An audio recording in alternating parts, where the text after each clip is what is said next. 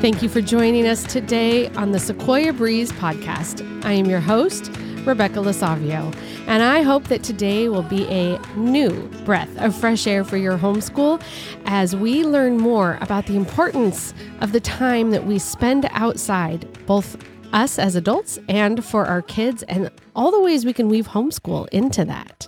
So stick around. Today, I have Ginny Yurich from 1,000 Hours Outside joining me, and our family has just begun this journey, and I've been looking into this in the last couple months, and I'm really excited to have you, Ginny. So thank you so much for joining me. Yeah, I'm thrilled to be here. Thanks, Rebecca. So 1,000 Hours Outside, that sounds like a lot, sounds maybe a little random. Why don't you tell us, like, what does this mean if somebody's never heard of you? But really, I want to know how your family landed on this, even before it became a whole thing. Mm-hmm. Well, my story is that I really struggled becoming a mother. And, well, I mean, I struggled. I guess I didn't struggle becoming a mother. I struggled as soon as I was a mother. I think, and I wasn't expecting that. I was expecting to be very good at it, and I was expecting to nail it, basically. And I didn't realize the amount of needs, the endlessness of those early childhood, the baby years. And I struggled on a daily basis because I felt like I was failing constantly, like from morning till night, through the night, never ended. You never get a break from it. And we had pretty clingy babies. I had a couple right in a row, so they were close in age. And so I had these years that were fairly dark for me as a person. I wanted to enjoy being a mom of young kids, and I just was not because I wasn't good at it. And I was enrolling the kids in all sorts of classes because I didn't really know how to spend our time either. That's sort of what I saw everyone else doing. It's like the music and top program and the swim lessons and the library and all of these different programs, and they were so much output, Rebecca, without much reward. I mean, they're good programs. The library programs are great, but it was so much effort, I guess I would say it that way, to manage a 45-minute library program. We had 3 kids under 3. So to get everybody there, all the diapers, all the books that were returning, trying to navigate even the parking lot, all the different things. And then that's only 45 minutes of your day. Like, you're exhausted. It's like this Herculean effort, So anyway, I lived that way for many years, actually.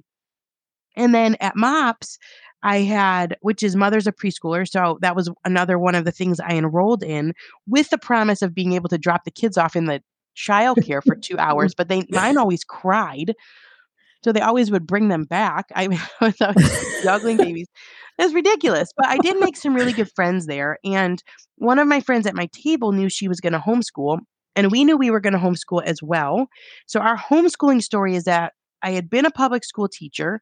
So I just kind of knew that environment was not what we wanted. I taught high school.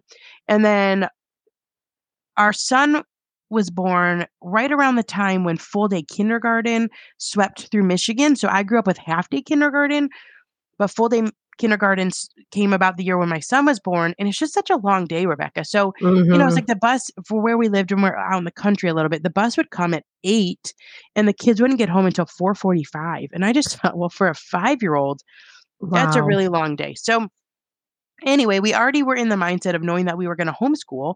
And one of my friends at MOPS, she was a year further down the road. She had a child that was a year older.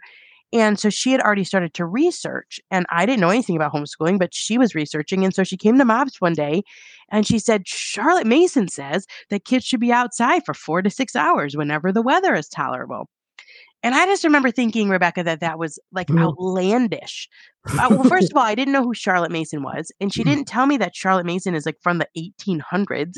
Like, she left out that little bit of information. I mean, I learned that years later. I was like, Charlotte. I know people named Charlotte. It's like a common name. Right. So I probably wouldn't have listened if I would have known that it was this advice, from like previous centuries. But anyway, so then she said, so I'm here, I'm thinking in my mind, that's ridiculous. Like, my kids won't even play with Play-Doh for more than 15 minutes. What are they going to do for 4 to 6 hours?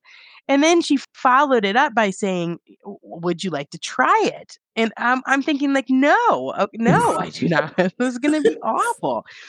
And, I'm thinking about the library program or the swim lessons. You're trying to cajole your kids, but 4 times as long or 5 times as long. Right. You mean But leave? The kid can eat in 4 hours? yeah, well, what are they gonna do? So we tried it because you're also in that precarious stage of life where you're trying to build friendships too, and it's hard to build relationships. Mhm. So she asked us to do something, and I said yes. So this was back in 2011. So it's been 12 years. We went in the fall. We live in Michigan, so it's beautiful in the fall here. We went to this park, and she suggested that we meet from 9 to 1. So this is the Charlotte Mason 4 hours thing. And she said, "Just bring a picnic blanket and a picnic lunch." And I remember thinking, Rebecca, well, like, what else? Like, shouldn't I be bringing a bag of library books and a bag of toys and like our water table and craft supplies? I mean, like, what are the kids gonna do for 4 hours?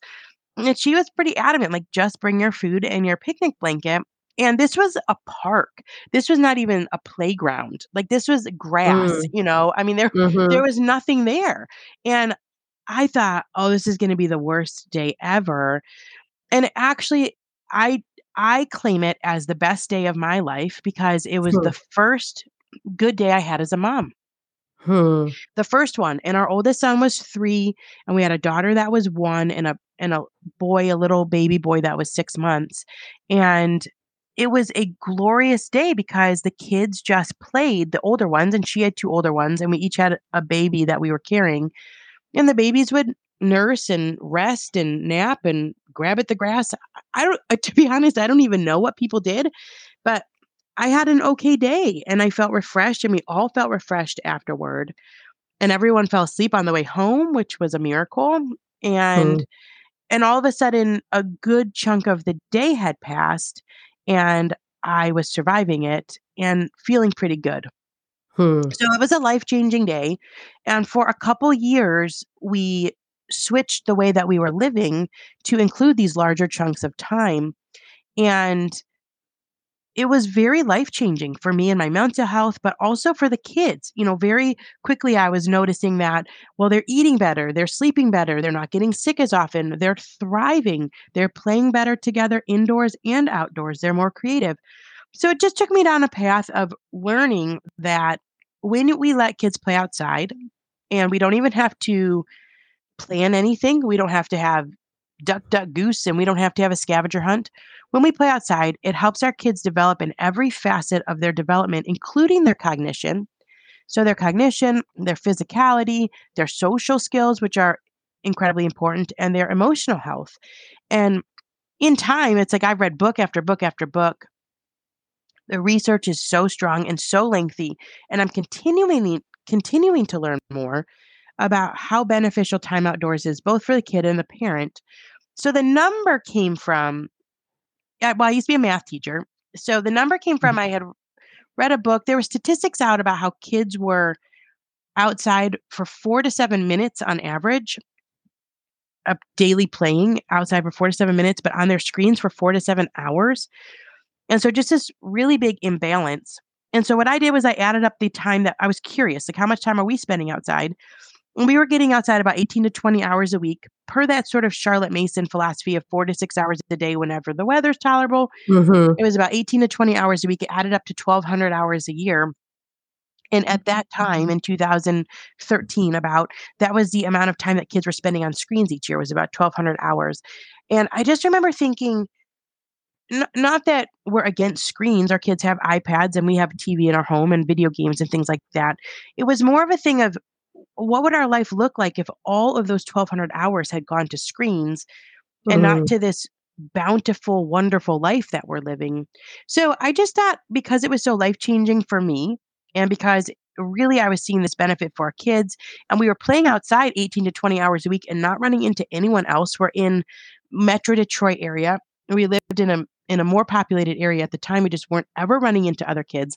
I thought I would write about it. So I named it 1,000 Hours Outside because it's a little catchier than 1,200 Hours Outside. But also because people ask that a lot. They're like, well, is this just random?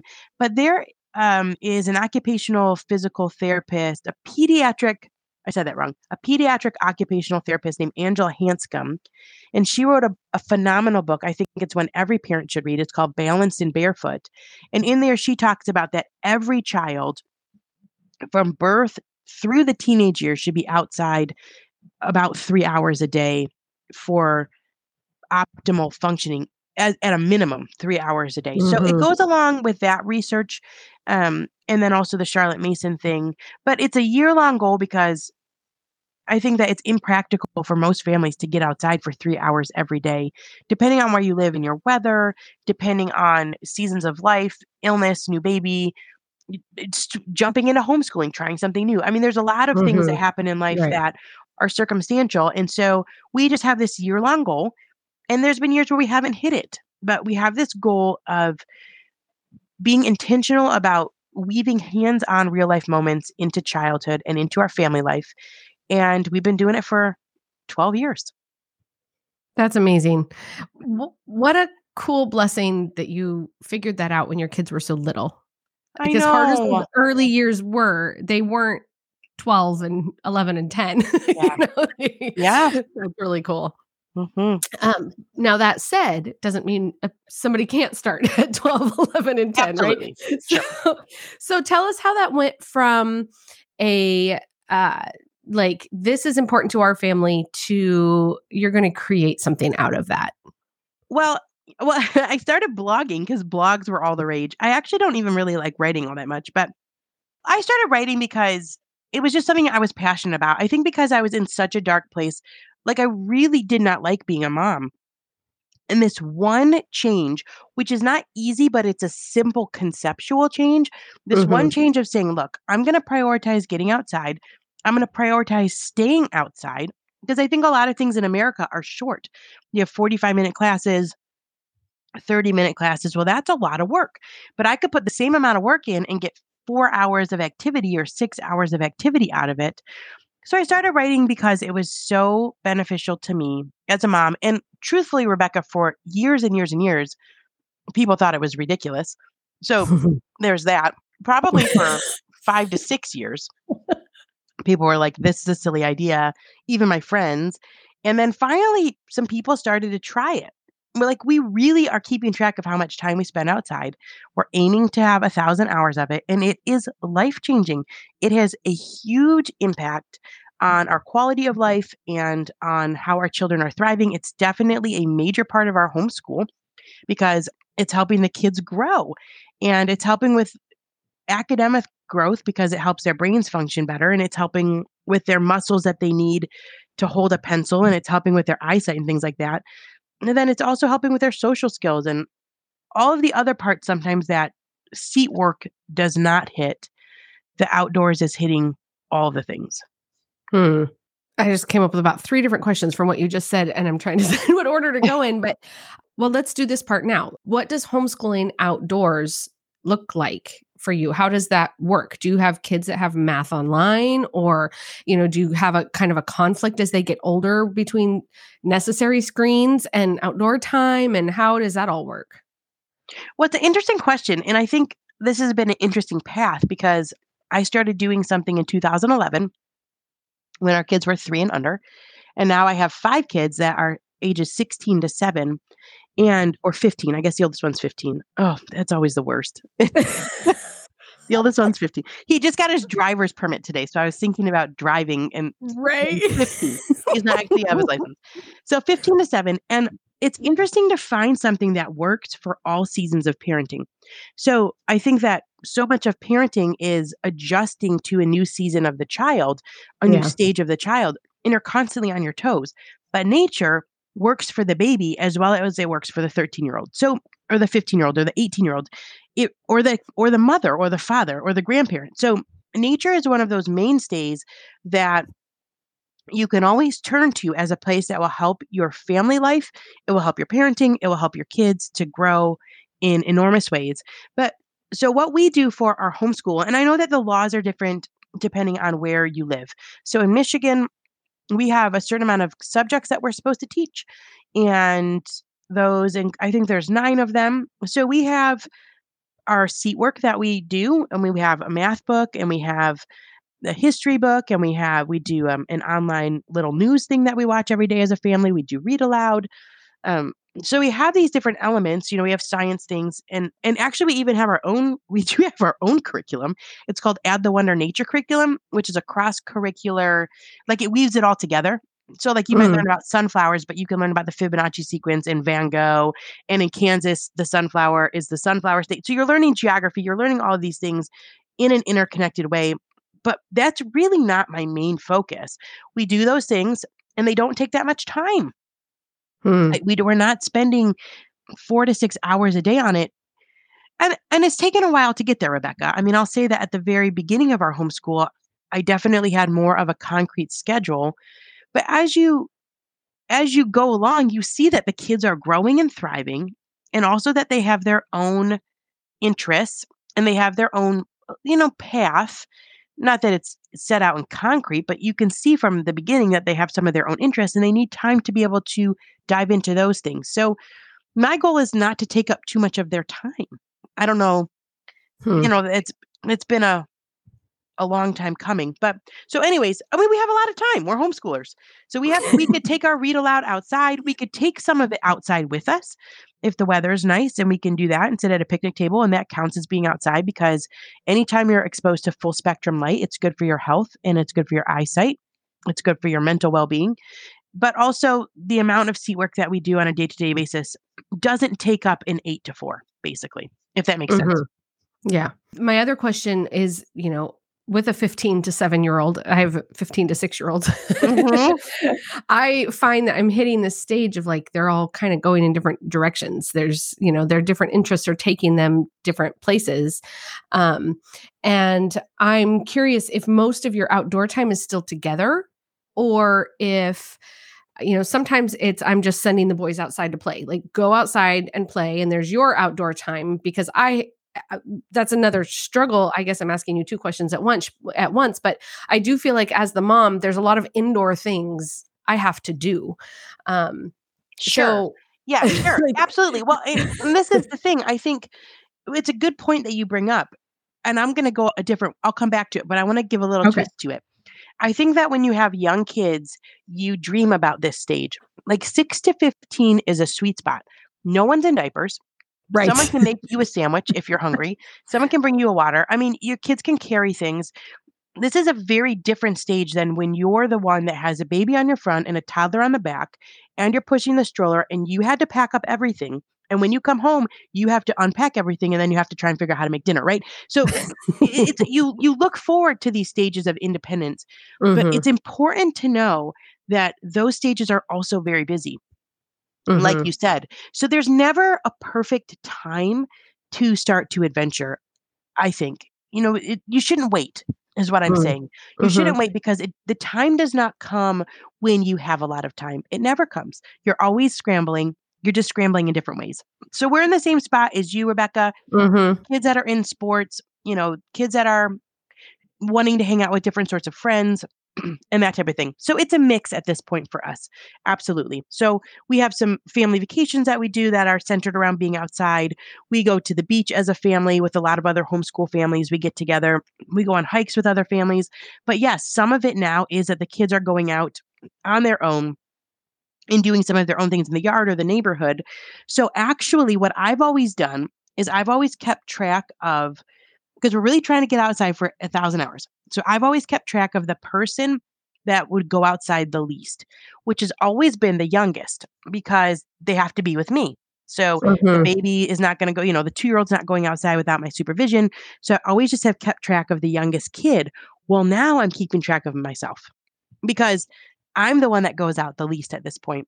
Because my kids can go out by themselves, and they do, then I know that they've been outside actually way more than 1,000 hours, because they're outside more than I am. But this was my changeover year, was that I'm keeping track of my own hours, knowing that our kids are getting more than that. if that That's makes sense. such a cool idea, because that was my other question is we started tracking, I don't know, 2 months ago maybe.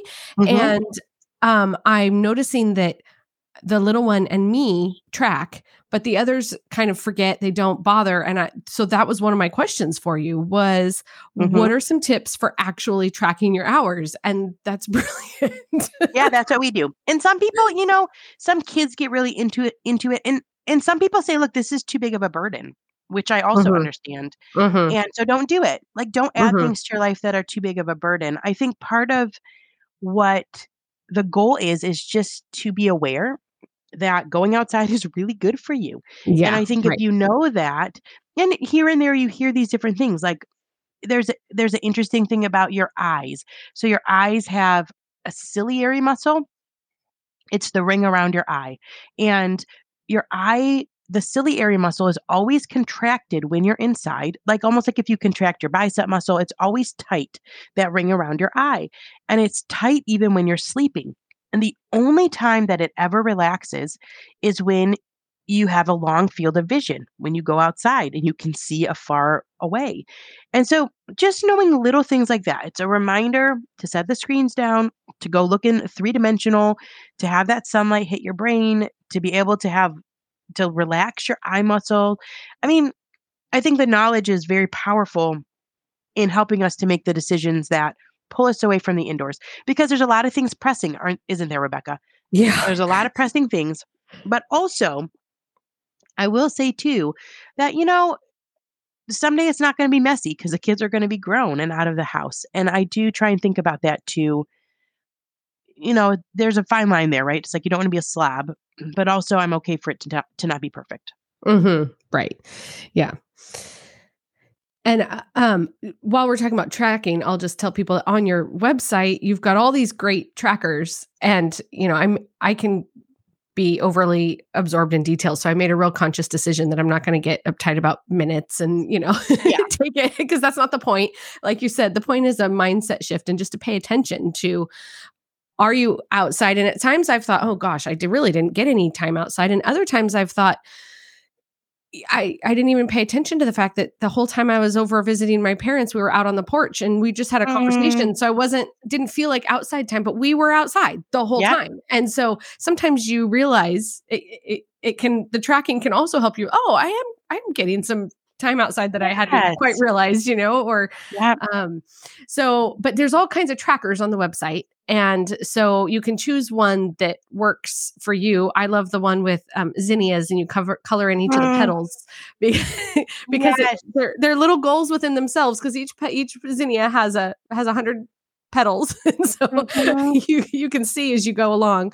But the kids or you can choose whichever tracker works. mhm. That's really cool. Those I Yeah, they're assume. fun. They've been designed by the 1,000 Hours Outside community. We come out with a new one or two every year. Some kids, it's like a contest. We run it in September and October. And so there's always a kid winner, and it's fun. And it's one of those things that it reminds you to celebrate yourself as a parent. I mean, this is a really hard day and age to ensure that kids get real life moments. It's not easy by any means. And so celebrate it. And it's a way to model to your kids too how to find balance. I think we all need tools in our life to help us to strike that balance between the things that can suck away our time and the things that really give us life. And so it's a tool, and as kids get older, they can do it if they want, and if they don't want to, like I said before, it's not, Yeah.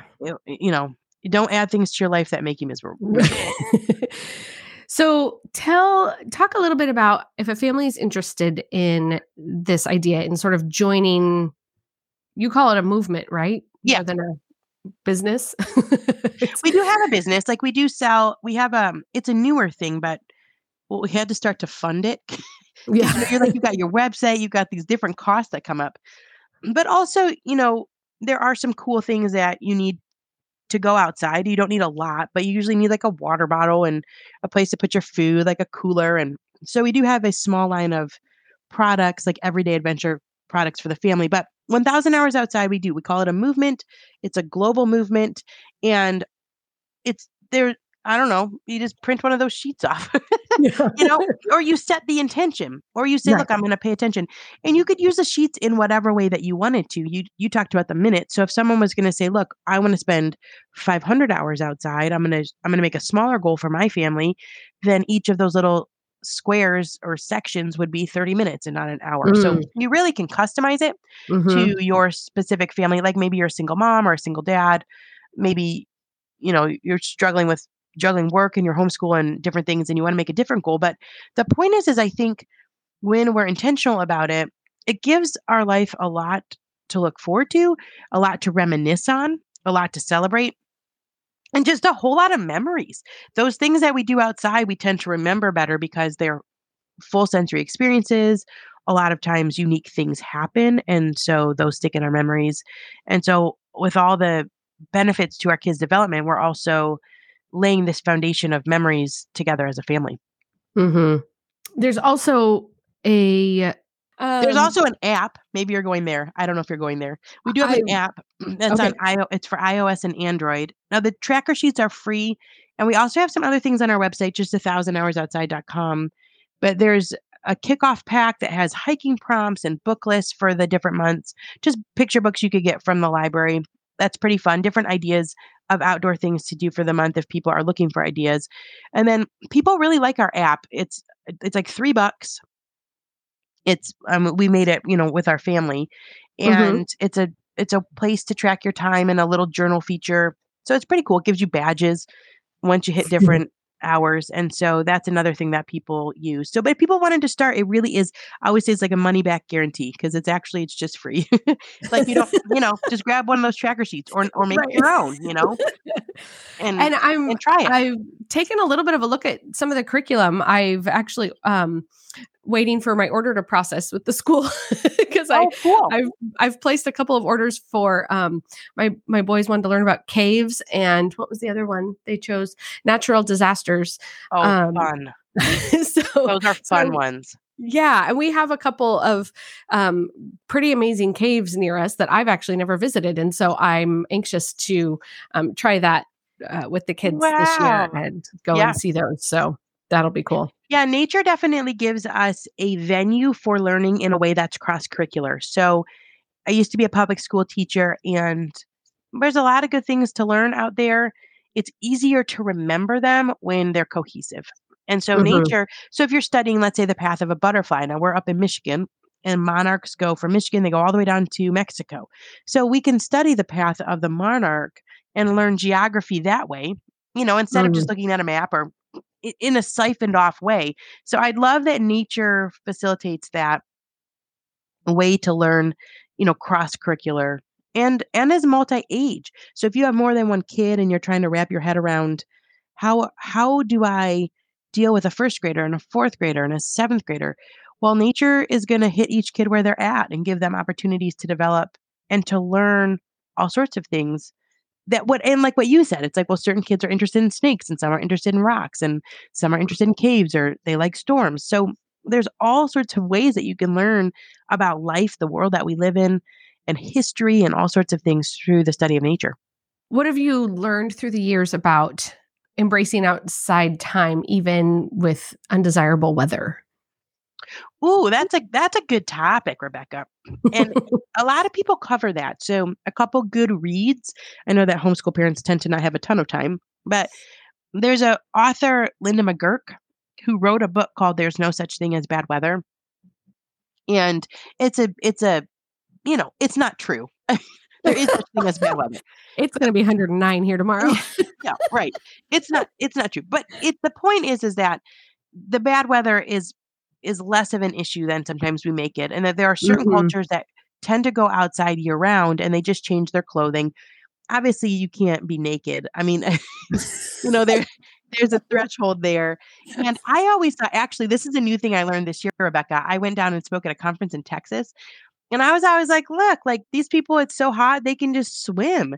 And everyone was like, no, they were like, the water gets so hot that it's not refreshing. And you just feel like you're swimming in everyone's sweat. I was like, okay, that does sound kind of gross. I don't know.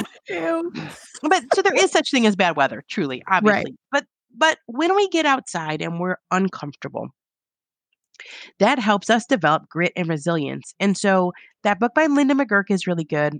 She's talking in terms of winter, which is what we're struggling with here in Michigan. It gets really cold. But then I just read this book called 52 Ways to Walk, where she talks about how there's this fat called brown fat. It's actually doesn't have a good name, but it's actually like good fat, and it like eats the white fat, it gobbles up the bad fat, and you only can get brown fat by being in the cold. It's one of the ways that you get it. I don't know. I probably shouldn't have even gone there because I don't totally know what I'm talking about. But anyway, lots of things are happening when we're dealing with adverse circumstances. So like bugs, heat, sweat, all of those things. Stephen Ranella talks about it in his book, Outdoor Kids in an Inside World. And then there's a book called The Comfort Crisis by Michael Easter. And basically, all of these books are saying we're not meant to be comfortable all the time. Like, that's not how the human body was designed. We're meant to have a range of experiences. And also, you're good. The times that you feel good feel even better when you're coming in from an uncomfortable spot. So if you come in and it's freezing cold outside and you come into a roaring fire, I mean, that feels way better than sitting in 72 degrees all. And the same thing, if you're blazing hot and then you get to step into a place that's air conditioned, I mean, it feels like heaven, right? So there's a lot to be said about our kids and ourselves stepping into environments that are not ideal. And nature helps us to become flexible. And that unpredictable piece can't be found everywhere, but nature hands it out. So I don't know. Just recently we went on a whitewater rafting trip. Now that our youngest is 7, it's easy rapids. We went on a whitewater rafting trip in West Virginia. And at the very end of it, it was like this rainstorm came out of nowhere. It was blowing wind and it's rain. It's like pelting rain. And our youngest was like not happy about it. She was not having it. She was so mad. And, we were close to the end. It wasn't the end of the world, but then she got to get in her dry clothes and she felt so warm. And so we talked about that, that you don't feel so good unless you also feel those times that feel a little worse. I noticed we used to live overseas and we didn't have air conditioning, and even the heat was a little sketchy sometimes. And I realized that I got used to feeling my own skin. When you're in air conditioning all the time, you aren't always aware of your skin the way you are when it's a little clammy or when it's a little, when you're not, I don't know how else to explain it, that it's, but you're more connected with your body. Yeah. In a lot of ways you are. And again, you get used to not worrying about how you feel so much, but being in the experience that you're in. So whether that was sitting in a cafe outdoors on a beautiful day, but feeling a little sweaty, but still enjoying what we were doing, or, you just kind of, you learn to think past it instead of focusing on that. So I would love to hear some stories that you've heard from others in the movement. What are some, you shared your story about how much this changed your life. Do you have other stories that people have reached out to you to tell you about? Success story is the wrong word, but stories of new joy being found. Yeah, all the time, actually. And I had a book I wrote a while back that I was supposed to be with a publishing company, and then they canceled it due to COVID. They're like, market changed. Anyway, I wrote this whole activity book and then it was already done, and then they canceled it. So I ended up self-publishing it. And because it was my own book, I put out a request for like testimonials, and I got hundreds and hundreds and hundreds. This was years ago, from all over the world. And people were saying, like, I never realized that life could be so fun. But beyond that, and so that's a typical one. One that's typical, which I really love, it's actually probably one of my favorites, is people say, I would have missed this moment if not for this challenge. So they're up at a beautiful sunrise. They made this really cool memory. They went camping for the first time. So people are saying, look, like, life is meant to be lived. And I was missing a lot when I wasn't prioritizing nature time. And then sometimes people will send things that say, I was going through a miscarriage. I was in a really dark part in life. And this time in nature really sustained our family during these hard times, during a move, during a job loss, that type of thing. So yeah, we get a lot of messages about life change. And it's basically similar to my own story, which is that I was really struggling and that this change, which like I said, is not easy, but it's simple to understand, does a lot to change things. And I think if weather is an issue like you were talking about before, I mean, that is part of the reason why we have a year-long challenge is because certain seasons are easier to get out in than others, depending on where Right. you live. And it accounts for that. And so it makes it, we're always behind until, when I say behind, it doesn't really matter, but we're behind where we should be if you're tracking it at 3 hours a day. We're always behind in Michigan until the summer hits, and then we soar forward because it's Right. easier to be outside at that time of year. It also keeps us from staying indoors for the entire season where it's harder to get outside. And it can also lead to a little bit of pre-planning too. I Mhm. know that here, March and October are fabulous. They are Yes. spectacular months, much more pleasant than July and August. So, if I plan my school around that and make sure that we have enough time to be outside during, I don't want to sit and watch March and October out the window.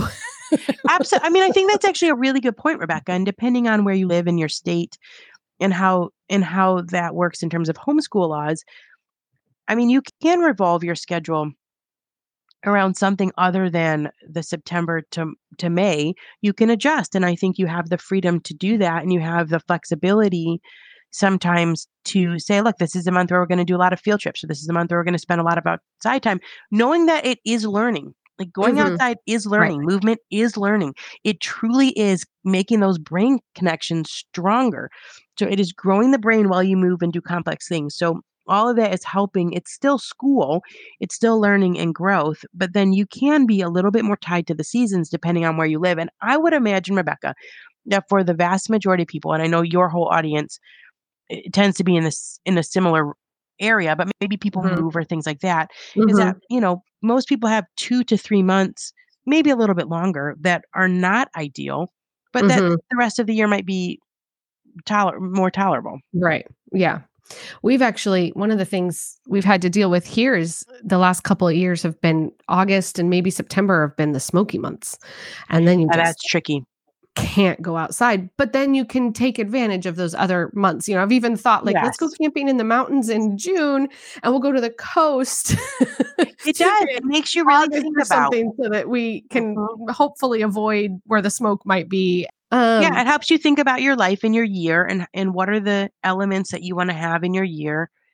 And then you Mhm, can always bring nature inside too. I mean, there's a lot of research about how green plants and greenery and the things that you bring in inside are really beneficial too. So maybe mhm, you're limited. Like, let's say you're a parent that's limited in mobility and you can't go hike on a trail. It's like, well, you can bring in, you can make Play-Doh and use the dandelions and you can use the flowers and you can press mhm, things and all of those natural things that we touch and see and smell, those are beneficial too. So we can't hmm, discount bringing nature in hmm, and the joy that that can bring as well.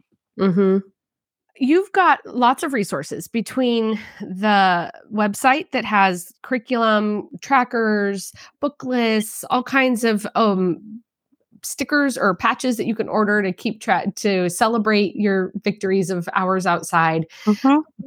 You've also written some books and you have a new one coming out. Do you want to tell us about that? Yes. Okay, so this is the exciting part, Rebecca. I am not creative. So like I said, I was a math teacher. So I have currently 4 books, which is mind-blowing to me because I was a math teacher and not a big writer. But 3 of my 4 books are called 1,000 Hours Outside. Whoops, I don't know. So there we go. 2 of them are self-published.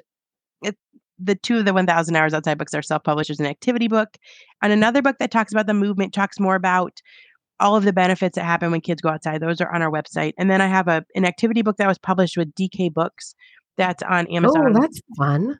and it's pretty cool because people from all over the world sent in pictures, and that one's in a lot of libraries. A lot of people will say that one's in their library. So if they're looking for Okay. material, that one's in the library. So 3 1,000 Hours Outside books. I have a kids book called The Little Farmhouse in West Virginia, but I have a new book coming out that has its own title. So this is rather exciting, and it's actually a book I've wanted to write for a long time. It's called Until the Streetlights Come On: how a return to play brightens our present and prepares kids for an uncertain future. And the premise is that we can have a good today and a good tomorrow.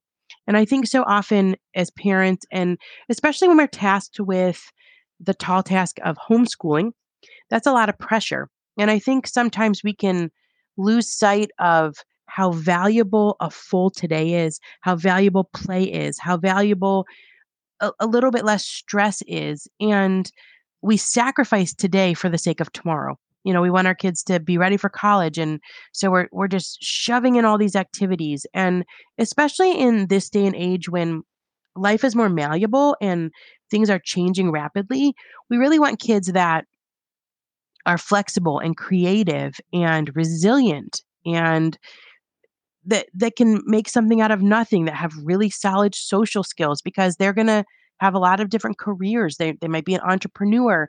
So they have to be able to deal with risk and failure. And all of those qualities don't come from sitting at a desk. They don't come out of your workbook. Mhm. They come from interacting and engaging with real life. And so that's what the book is about, how we can have this bright today that also gives our kids the best chance for a bright future. It comes That's out in awesome. November, but it's And I available love for pre-order. Okay. And I love that title. The Yeah, the streetlights. I the mean, the premise is that society used to be constructed in a way that protected childhood. Mhm. So, depending on how old listeners are, some of them may have grown up with a lot more freedom and a lot more chance to roam the neighborhood. And maybe they had the rule that they had to come back when the streetlights come on. And a lot of people would say that they just had this life of freedom. And that has changed partially due to pushing kids into these college preparedness plans, or paths at really Mhm. young ages, sports and sports that sort of take over. I think sports are great, but the takeover type of sports. And Yeah. there's a lot of pressure to do all of those things. And then simultaneously, the screen usage is available at all times, and there's an endless amount of content that can be consumed in from all sorts of different environments, and that's a change too. So childhoods in the 80s and 90s and pre didn't have that, and so as a society it was easier to be a kid, and now it's not Mm. quite so easy. And so as a parent and as family units and as teachers, that falls a little bit more on a lot of it more really on our shoulders. And so, but that's a good thing because then we get to join in too, and we get the joy of outdoor experiences with our kids, and we get all those benefits as well as we're sort of walking alongside the kids. So until the streetlights come on, there's some cool, how it always is. There's always some cool pre-order bonuses. So if people order it ahead of time, I have this out. It's a digital, but it's like an outdoor cooking with kids cookbook. That's super fun. There's a couple other things it comes with too. So fun things to check out. Awesome. Ginny, is there anything else you'd really like my listeners to Yes, homeschooling is amazing. So keep at it. That's what I wanna say. I wanna say that, we've never looked back, and homeschooling can be very scary because it's different, and maybe we don't feel like we have a great grasp on what our role is and how are we gonna do it, and how are we gonna do it with multiple kids, and how are we gonna do it with a baby, and how are we gonna do it with a toddler, and how are we gonna afford it. But I think that life is a path that you take step by step. And in making the choice to homeschool and to stick with it and to stick with it when the days are hard, you're modeling for your kids how to craft a beautiful life. And that is part of learning too. That's part of it. And I mean, we have never looked back. It is the best decision we've ever made as a family. I don't regret one day of being home with our kids. And there's a lot of books that can help support you along with this podcast. So you want to check out books by John Taylor Gatto, or John Holt has a really short book called Learning All the Time, about how kids learn things. They just learn through life. And so there doesn't have to be quite so much pressure. You don't have to have a ton of pressure on yourself.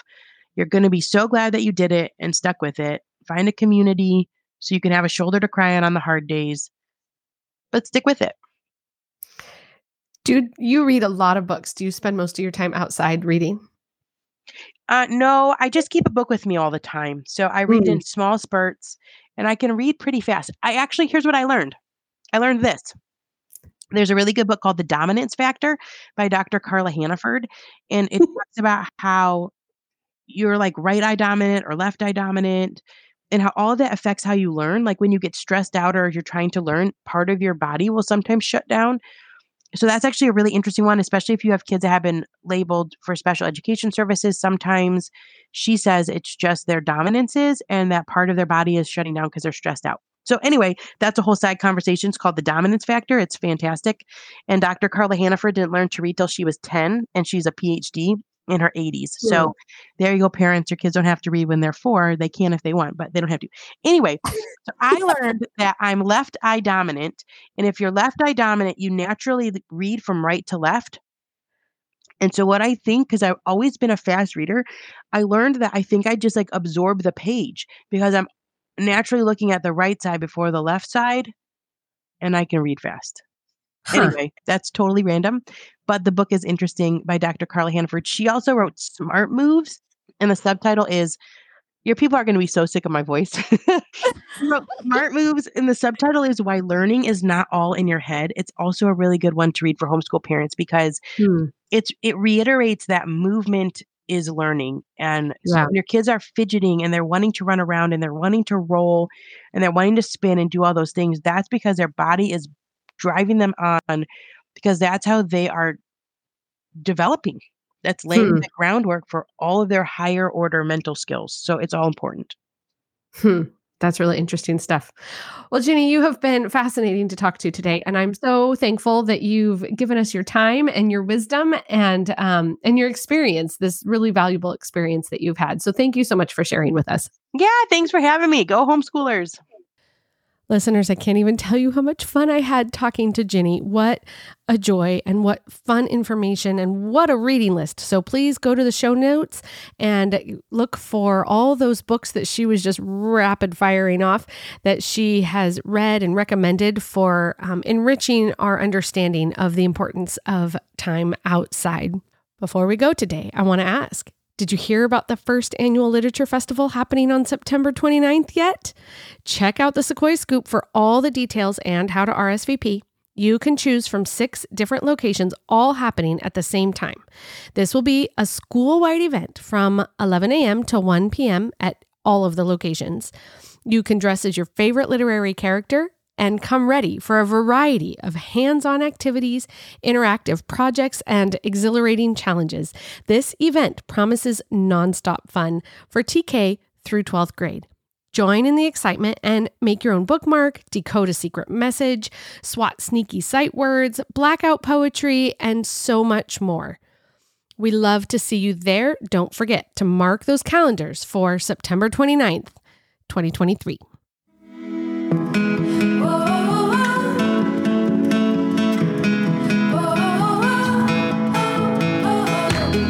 This has been another episode of the Sequoia Breeze podcast. I am your host, Rebecca Lasavio, and I truly hope that this has been a breath of fresh air for your homeschool.